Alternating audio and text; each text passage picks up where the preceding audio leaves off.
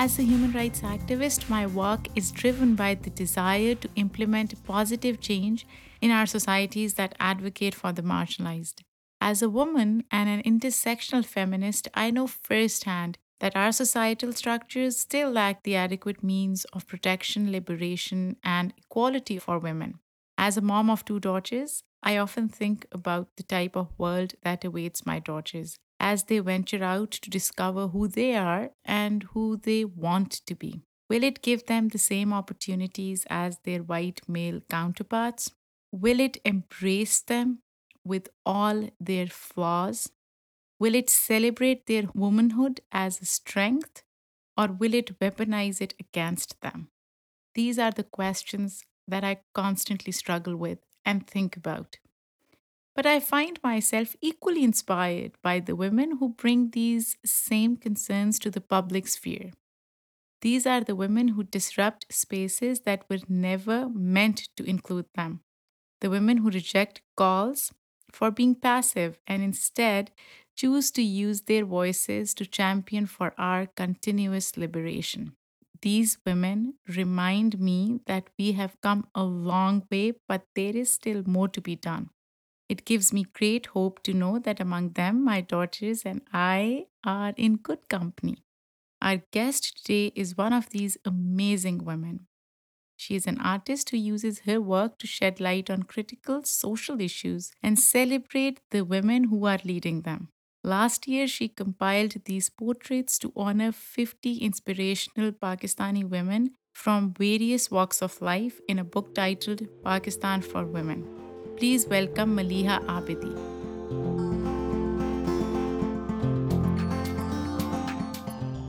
I didn't realize it in that moment, but I can recall some comments here and there where I was supposed to feel inferior just because I'm a girl in Pakistan. And I never felt like that in that moment. I never thought that it's about gender. I thought it's just about an individual, maybe that person sees me as an inferior. But now that I think about it, now when my brain kind of connects those dots, I can see that it was definitely about gender.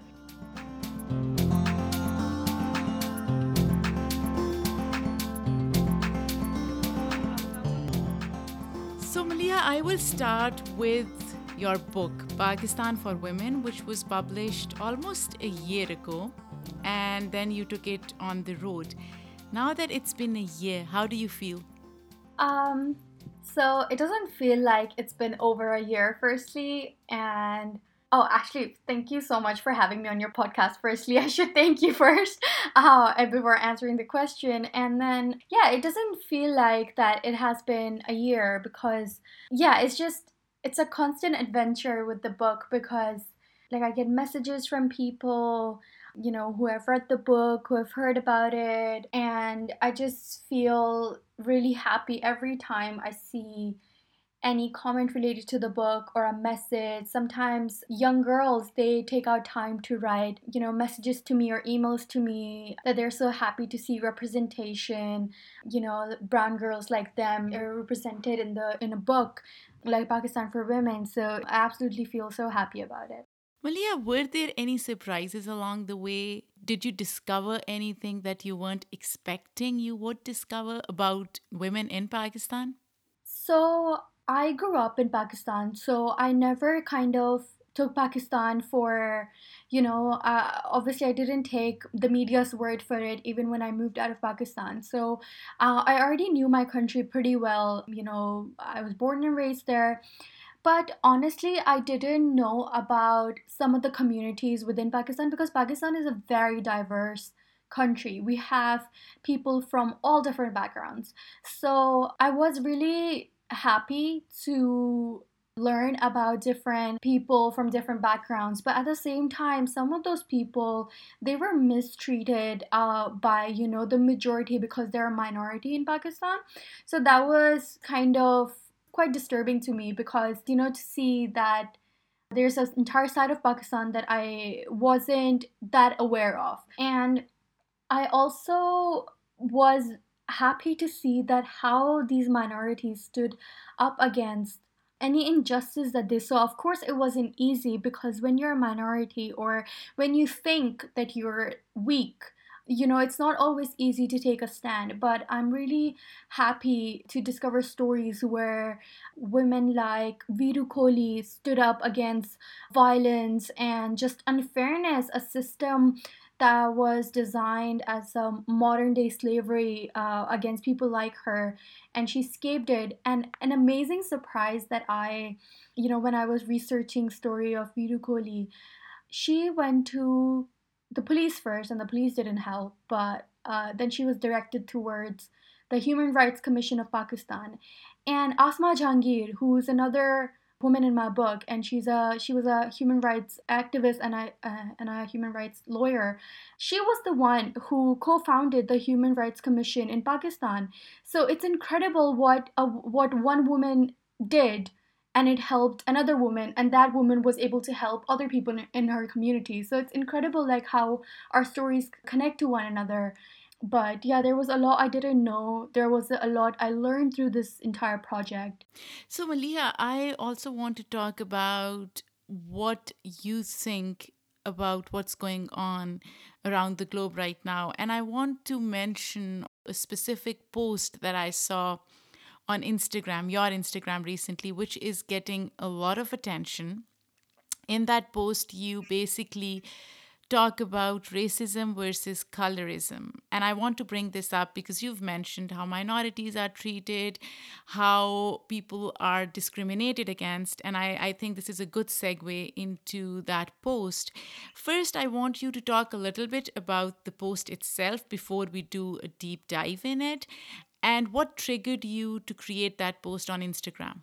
So that post, it was something that was on my mind for I would say several weeks now, because since we have this huge conversation around the globe going on about racial injustice and police brutality, and especially against the black community.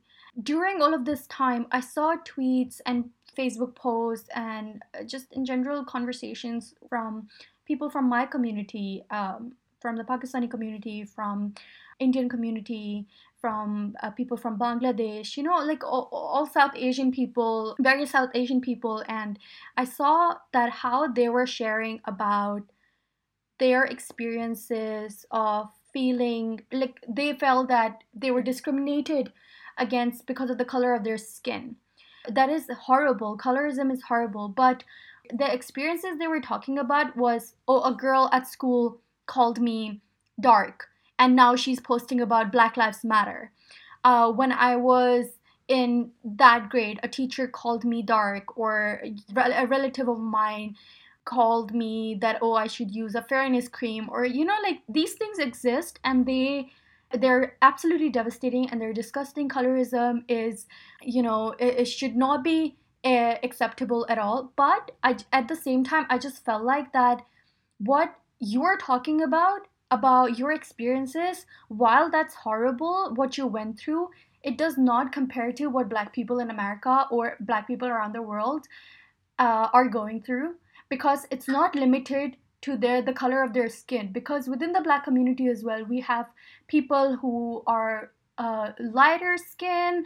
They obviously, skin tones vary, so it's not limited. Racism is not limited to the skin tone. It's racism is connected to the roots of those people. So it's not that if a person is super dark, that's why they're going through racism.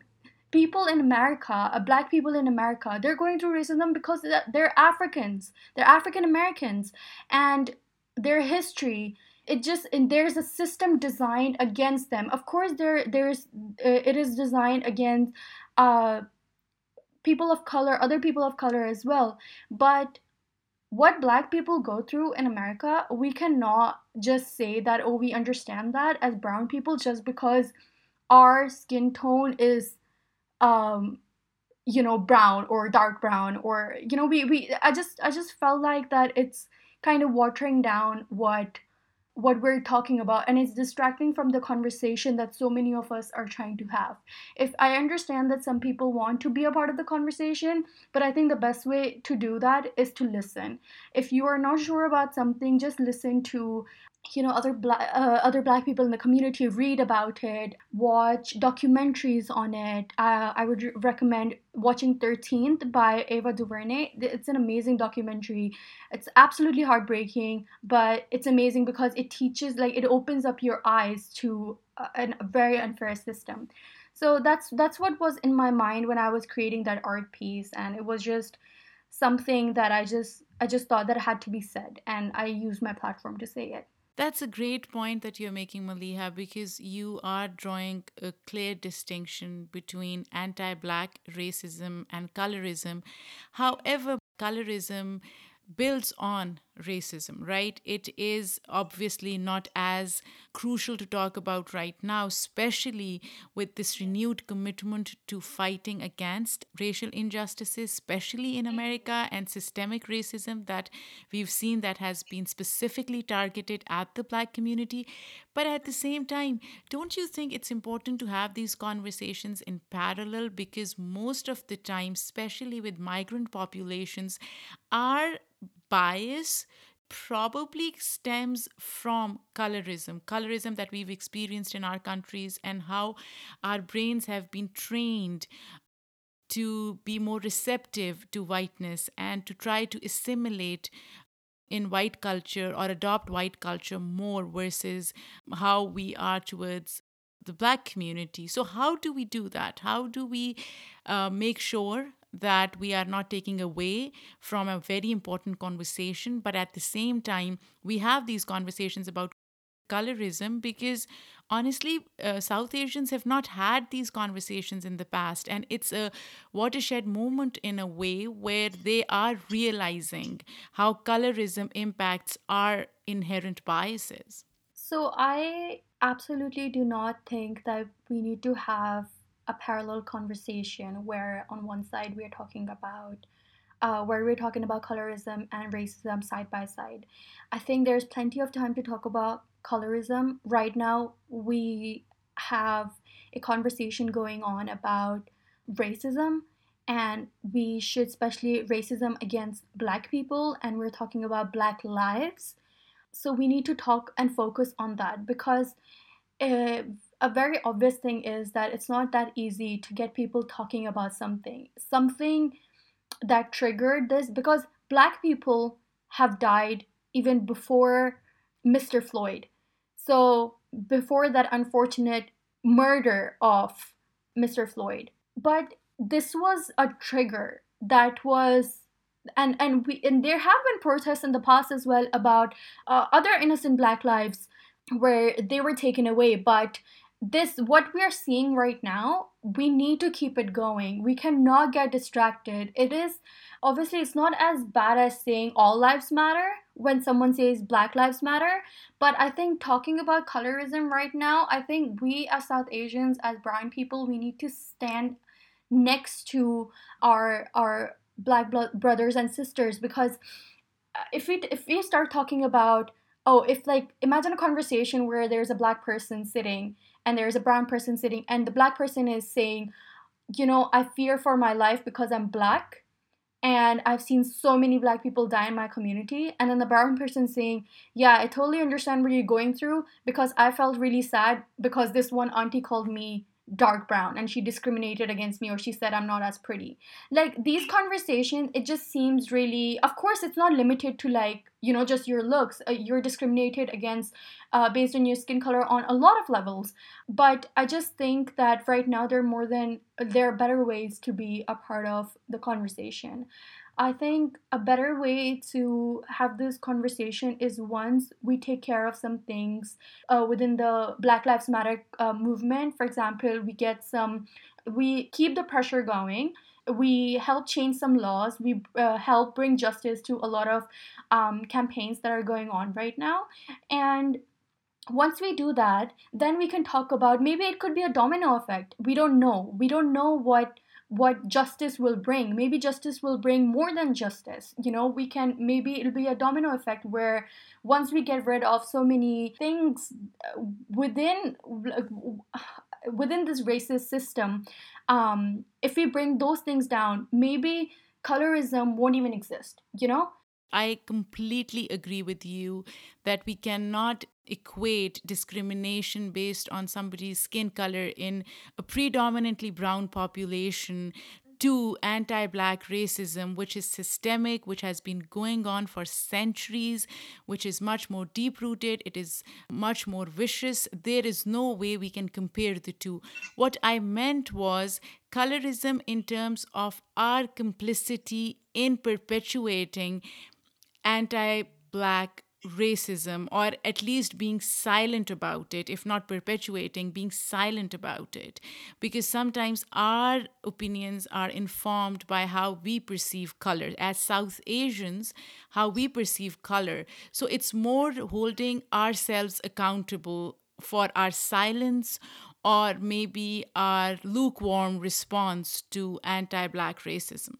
So I think, if I'm understanding your question right, I think that definitely will start within from like our own people, because in South Asian countries we have Indians and Pakistanis who are, and Bangladeshi who are from, who their ancestors came from Africa, and now they are generations later, they're Pakistanis, and they're living in Pakistan, and they're born in Pakistan, and they're spending their life in South Asian countries, including Pakistan, India, and Bangladesh.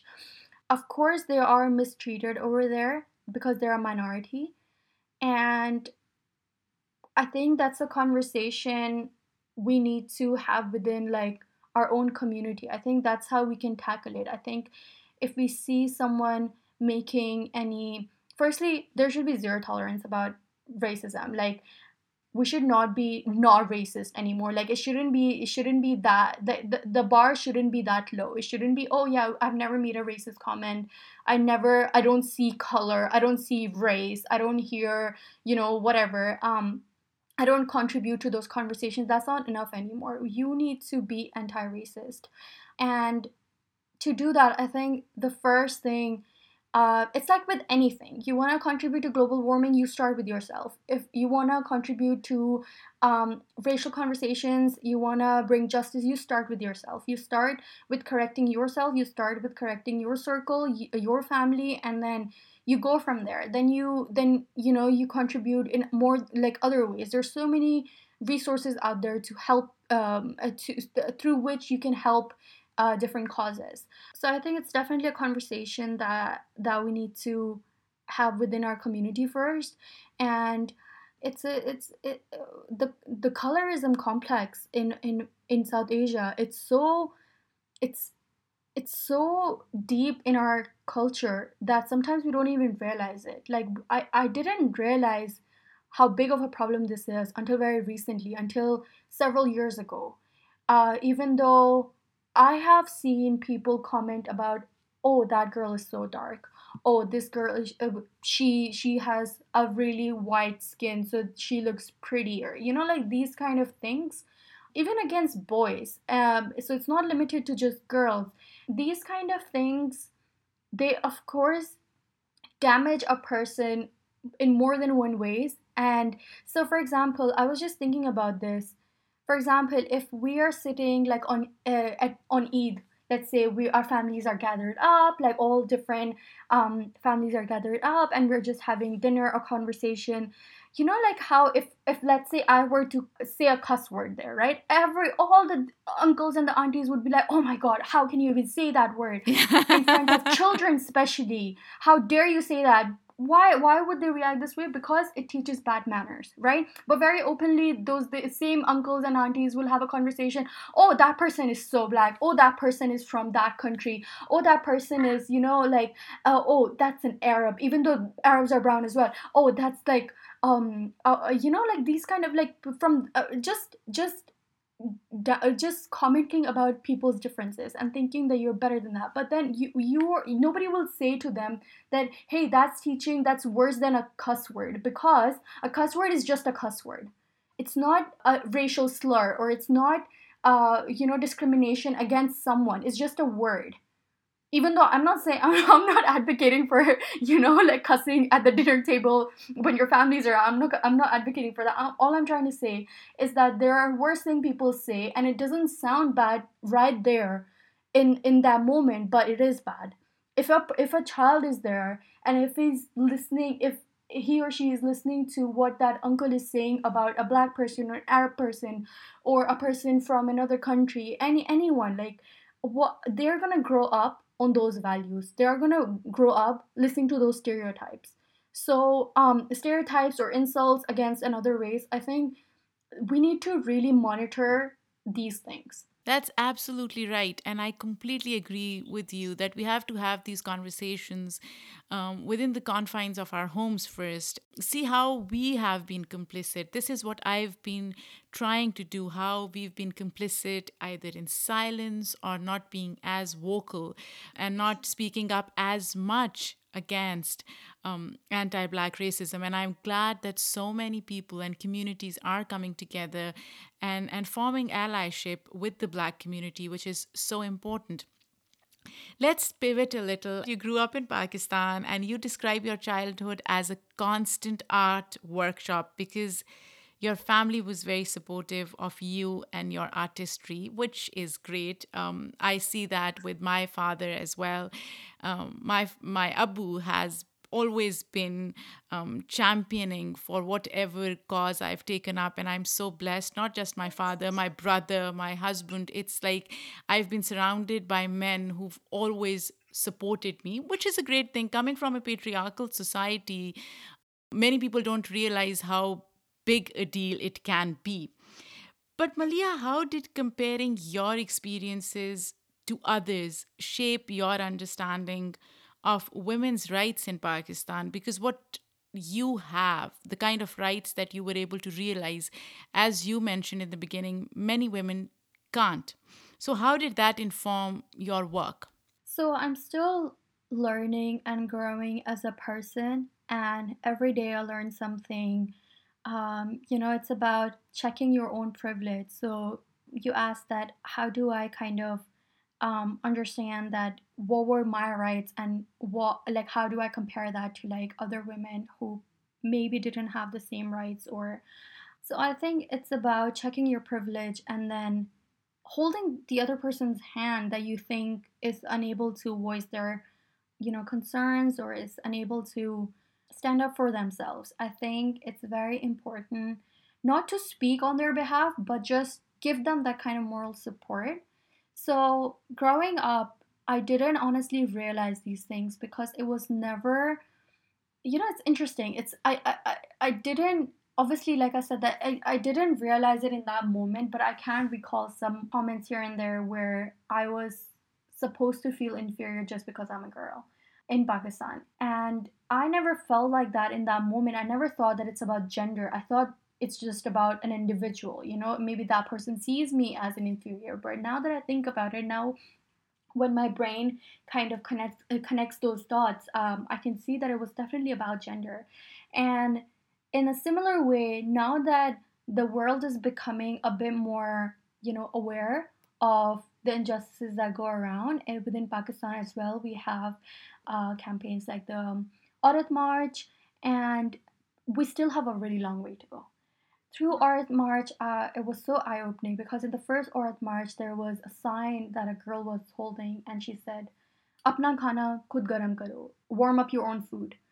And she was dragged through the mud on social media. She was just a meme for several months. And when the next Aurat March came around, those trolls took out the same meme and then they reposted it, and they were like, oh, so the women are gonna say these kind of things because they thought that it's such a petty issue. But for that girl, maybe that's her biggest issue. Maybe she's trying to study and she's constantly being called to the kitchen to warm up the food. Maybe she's trying to have a job, but she was told, no, you're supposed to stay at home and stay in the kitchen. And maybe she was trying to, like, we don't know anyone's backstory. Maybe that was her biggest issue. And that's what empowerment is to her, that, if she doesn't have to do other people's chores, if she doesn't have to constantly do like other people's work, if she can't have that independence or that space or that freedom. So I think definitely it's a matter of checking your privilege. I may be in a privilege in a different way than other Pakistani girls, and I think I really need to check my privilege. I need to see what I have, what others don't have, not in a in a comparison kind of a way, not in a way where I'm kind of, oh, I have so much and the others have so little. Not like that. More like how I can help others in my community and extend that hand of support so that they can raise their voice. Like I said before, it's not about speaking on someone else's behalf, it's about just making sure they're in a safe space where they feel safe enough to raise their own voice and raise their own. Because women, like, women have always had a voice. They've always had power. It was just about nobody listened to them, for a while. Nobody listened to them. Nobody paid attention to what they were saying. It, like, we have had fierce women since forever. So it's definitely about checking our own privilege. And also striking this balance between empowered women in Pakistan and those who are not. Because what I really like about your book is that it debunks that one dimensional perspective on Pakistani or Muslim women in the West. Most of the time, women are seen as oppressed, but your book basically is presenting a counter narrative that there are women out there who are empowered, maybe through their struggles, and they are showing allyship to other women. Let's talk about your generation, Generation Z. So, you guys are reimagining feminism and human rights advocacy, and I'm loving it. What do you think previous generations can learn from your generation?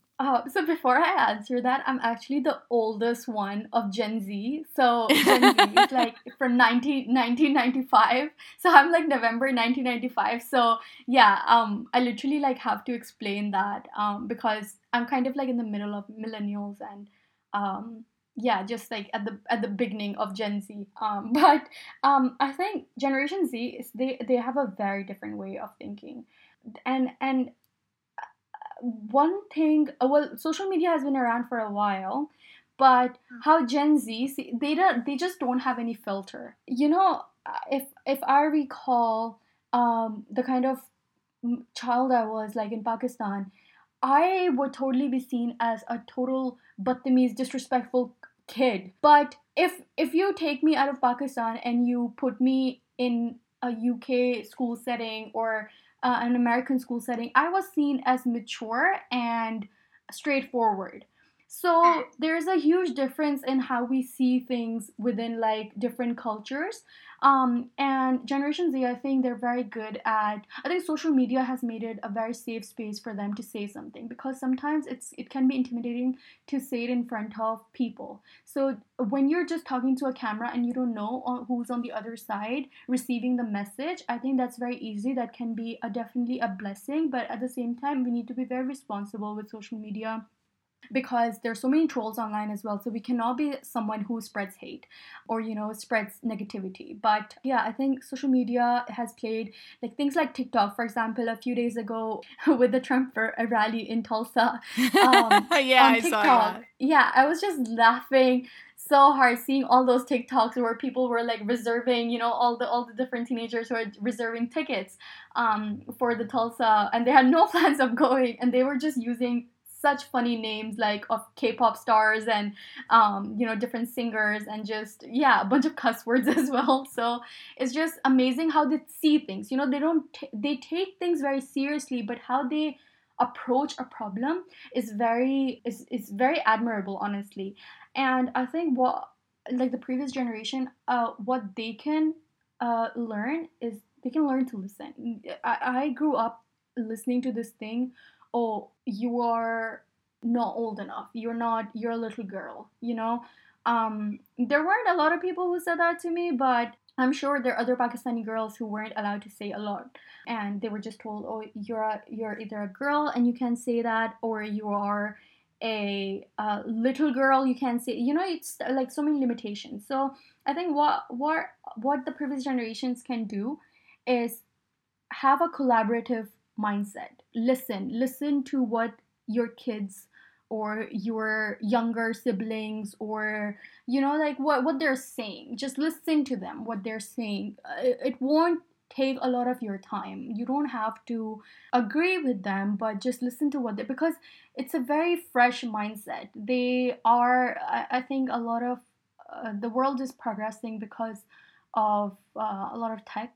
Social media is part of that, and yeah, Gen Z is all over social media. So I think listen is what I would say for the previous generation, and be a bit more collaborative towards, like, have a collaborative approach. So, Malia, in terms of the idea of respect, and you and I both come from Pakistan, different generations, but we are both from Pakistan. This idea of respect is at the heart of what a family stands for, because Pakistan is a collectivist society. And in order to preserve that structure, societal structure, it's important that there is some hierarchical notion of how you respect your parents and your elders, and we see that in other east, like even in eastern cultures as well. How do you think generation Z is redefining that? Because growing up, although I'm from a different generation, I used to argue with my dad, and despite my dad being so educated and liberal, sometimes it was not easy for him to reconcile with the idea that I would just question him on things. Now it's different. How do you think Generation Z is redefining that, in terms of how to respect your parents and elders? I think that's a huge credit that goes to the parents as well, because like you said, that your father was, it was difficult for him sometimes to being an educated person himself, but it was sometimes difficult for him to, like, when you used to counter him, or so I can totally relate to that, because my father has always had an open door policy where I was never one stopped to voice my opinions. So I think it goes, a huge credit goes to the parents as well, where they're as they're completing their responsibilities as a parent.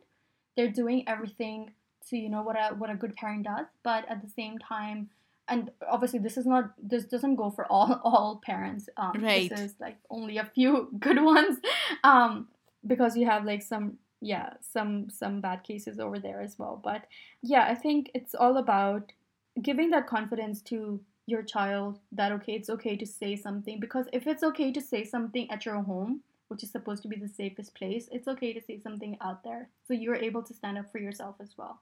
I think Generation Z has been given that confidence from their parents, and I think I see those families a lot happier as well. They are so much more closer than with their parents, than just treating their fathers especially like someone not to mess with. Like, why is it so serious in the house? It's just a family. He's not a dictator in the house. Like, he's a father, but I think it's the father that needs to.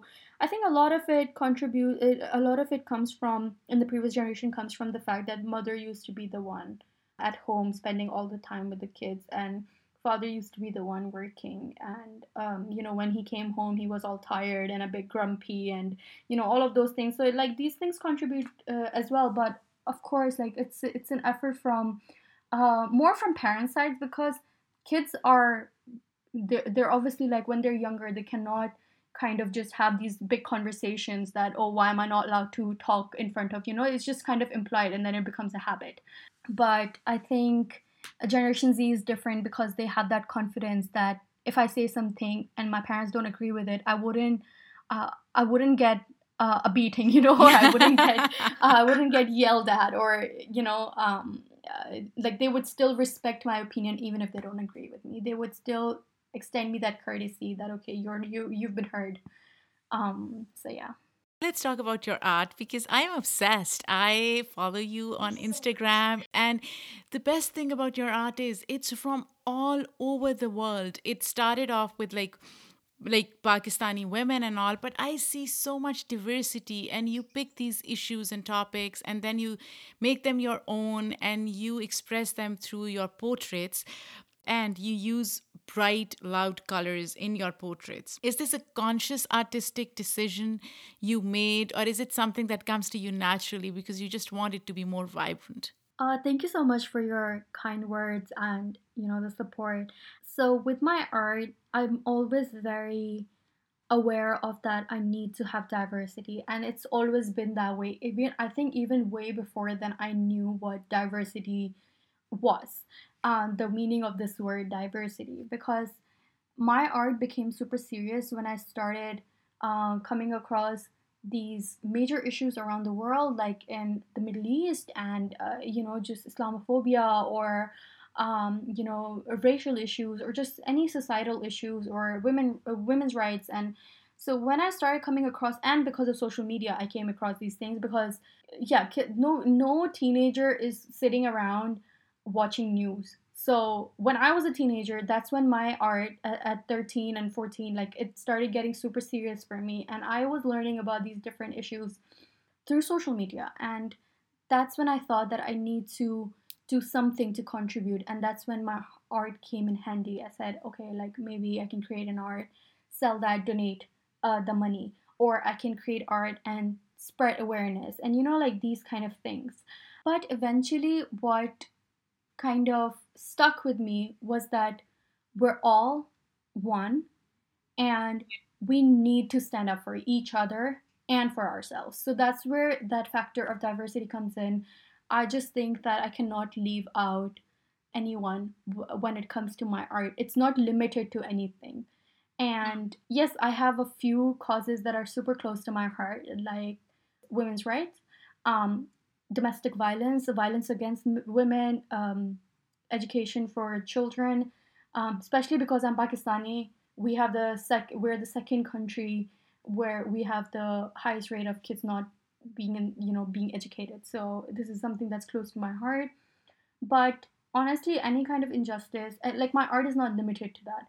Why colors? I think it's kind of like, it's not a conscious decision, but it's kind of like, I'm just so attracted to colors. So I'm a traveler, and when I go somewhere, it inspires me. Well, I haven't traveled in forever thanks to quarantine, but yeah, when that inspires me, and traveling is something that me and my father, we bonded on like crazy. And now that I'm married, that's something that me and my husband, we love to do together as well. So traveling is a very positive part of my life.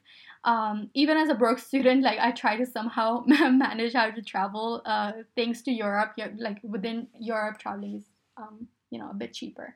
So yeah, I think that's where the bright colors come in. It's honestly sometimes, like, nobody sees the behind the scenes, where I would, like, rip so many drawings off the page of, yeah, I just, like, throw so many drawings off my table, just rip them off. And yeah, when I like a final piece, it's usually big, bright, loud colors that I like to portray through my paintbrushes and colors. And Malia, you're studying in the UK, and I was watching one of your interviews where you talk about how when you first moved there, artistic space provided you solace because you felt lonely. And this is such an important point because many a times when we move from our countries where we grew up, where we were born, to a new country, and we adopt that as our home, we are lonely at times. I was very lonely in the beginning, and there is some kind of, I would say,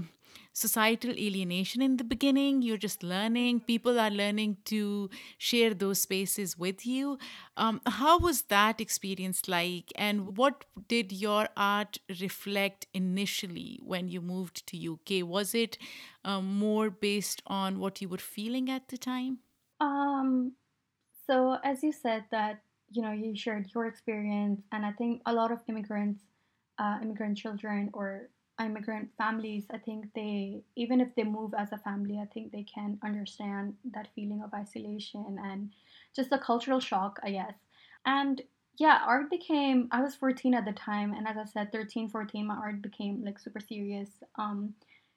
And I think I was just I remember some of the paintings that I was doing. I was working a lot with charcoal at the time, and I think charcoal, for me, when I think about charcoal, it kind of, it to me, it's a very anxious, like, if charcoal was a feeling, it would be anxiety. Yeah, for me. And that's why I guess bright colors reflect my mood right now, or my mental health right now. If you see me use charcoal, just just understand that maybe I'm going through something. But yeah, I remember using a lot of charcoal when I was 14. And I don't exactly remember the things I used to paint, but I remember the medium, and I remember being in the library and just having that feeling of constant homesickness. just even though it was a move to another country, I was just kind of like, when is this gonna end? And it was never gonna end because, yeah, you moved. What is next for you, artistically or academically? Because you are doing your master's, right? Oh, actually, I'm doing my undergrad right now. I'm completing my undergraduate degree, yeah, in medical neuroscience. So, okay, so let me rephrase it. You're doing your undergrad. What is next for you, artistically or academically? I have big plans, and right now I have just finished my final exams for the semester, and I'm like done for the summer with uni and with online classes as well. So I'm just focusing on completing some of my art projects. One of them is my next book, which features 100 women of color from 30 different countries. So I'm very excited about that and to share more details about that. Academically, once inshallah I finish my degree, or at least when I'm like in my last year, I want to start an organization that focuses on middle class and lower middle class and women in Pakistan and women and children. And within that organization, I really want to focus on mental health and teaching them a few skills that they can use and maybe translate them into entrepreneurial skills as well. And also, I want to share the joy of art with them because even if you're a housewife in Pakistan, firstly, you're not appreciated. You are seen as someone, I mean, housewives in general, I think stay at home moms or housewives, you're just someone sitting at home chilling, I guess. But that's not true at all. They have a billion jobs to do. But at the same time, they never even think that, oh, maybe I should take this workshop, maybe I should take this gym class, maybe I should take this yoga class. I'm talking about in Pakistan, middle class women, lower middle class women, it doesn't occur to them what self care is. So within the organization, I also want to have a section where I want to introduce art. I mean, of course, they would know what art is, but I want to introduce art to them as a therapy. You know, that if you paint, even if you don't know how to paint, this is something that you can do for fun because that's what art was for me. I was super lost. I was in my head, I was just all chaotic, and that was art gave me a lot of purpose in a time when I didn't, and especially as a teenager, like as a teenager, you're already a bit messed up in your head.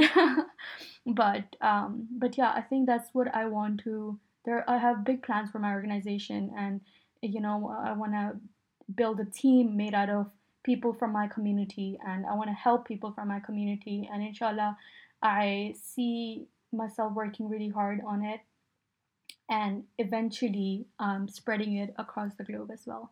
And you mentioned mental health, which is such an important topic and tabooed, not just in Pakistan, everywhere. So it's very important to talk about mental health, to talk about self care. People think, all this is like these are fluff words, and they are not. This is such an important topic to talk about, especially in countries like Pakistan. So, Maliha, before we end, I was just again on your Instagram and I saw that you're accepting commission work. So, where can people reach you? What is your IG? Can you give us some information so that people who are interested, they can reach out to you directly? Yes, for sure. So they can reach me on Instagram at Maliha's Art.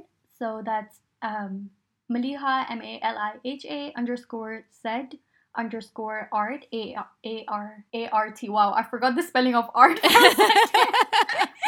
And yeah, they can reach me out with the same username on TikTok and Twitter, and my website is just malihabdi.com. Thank you so much, Valia. This was so good, and keep doing the wonderful work that you're doing.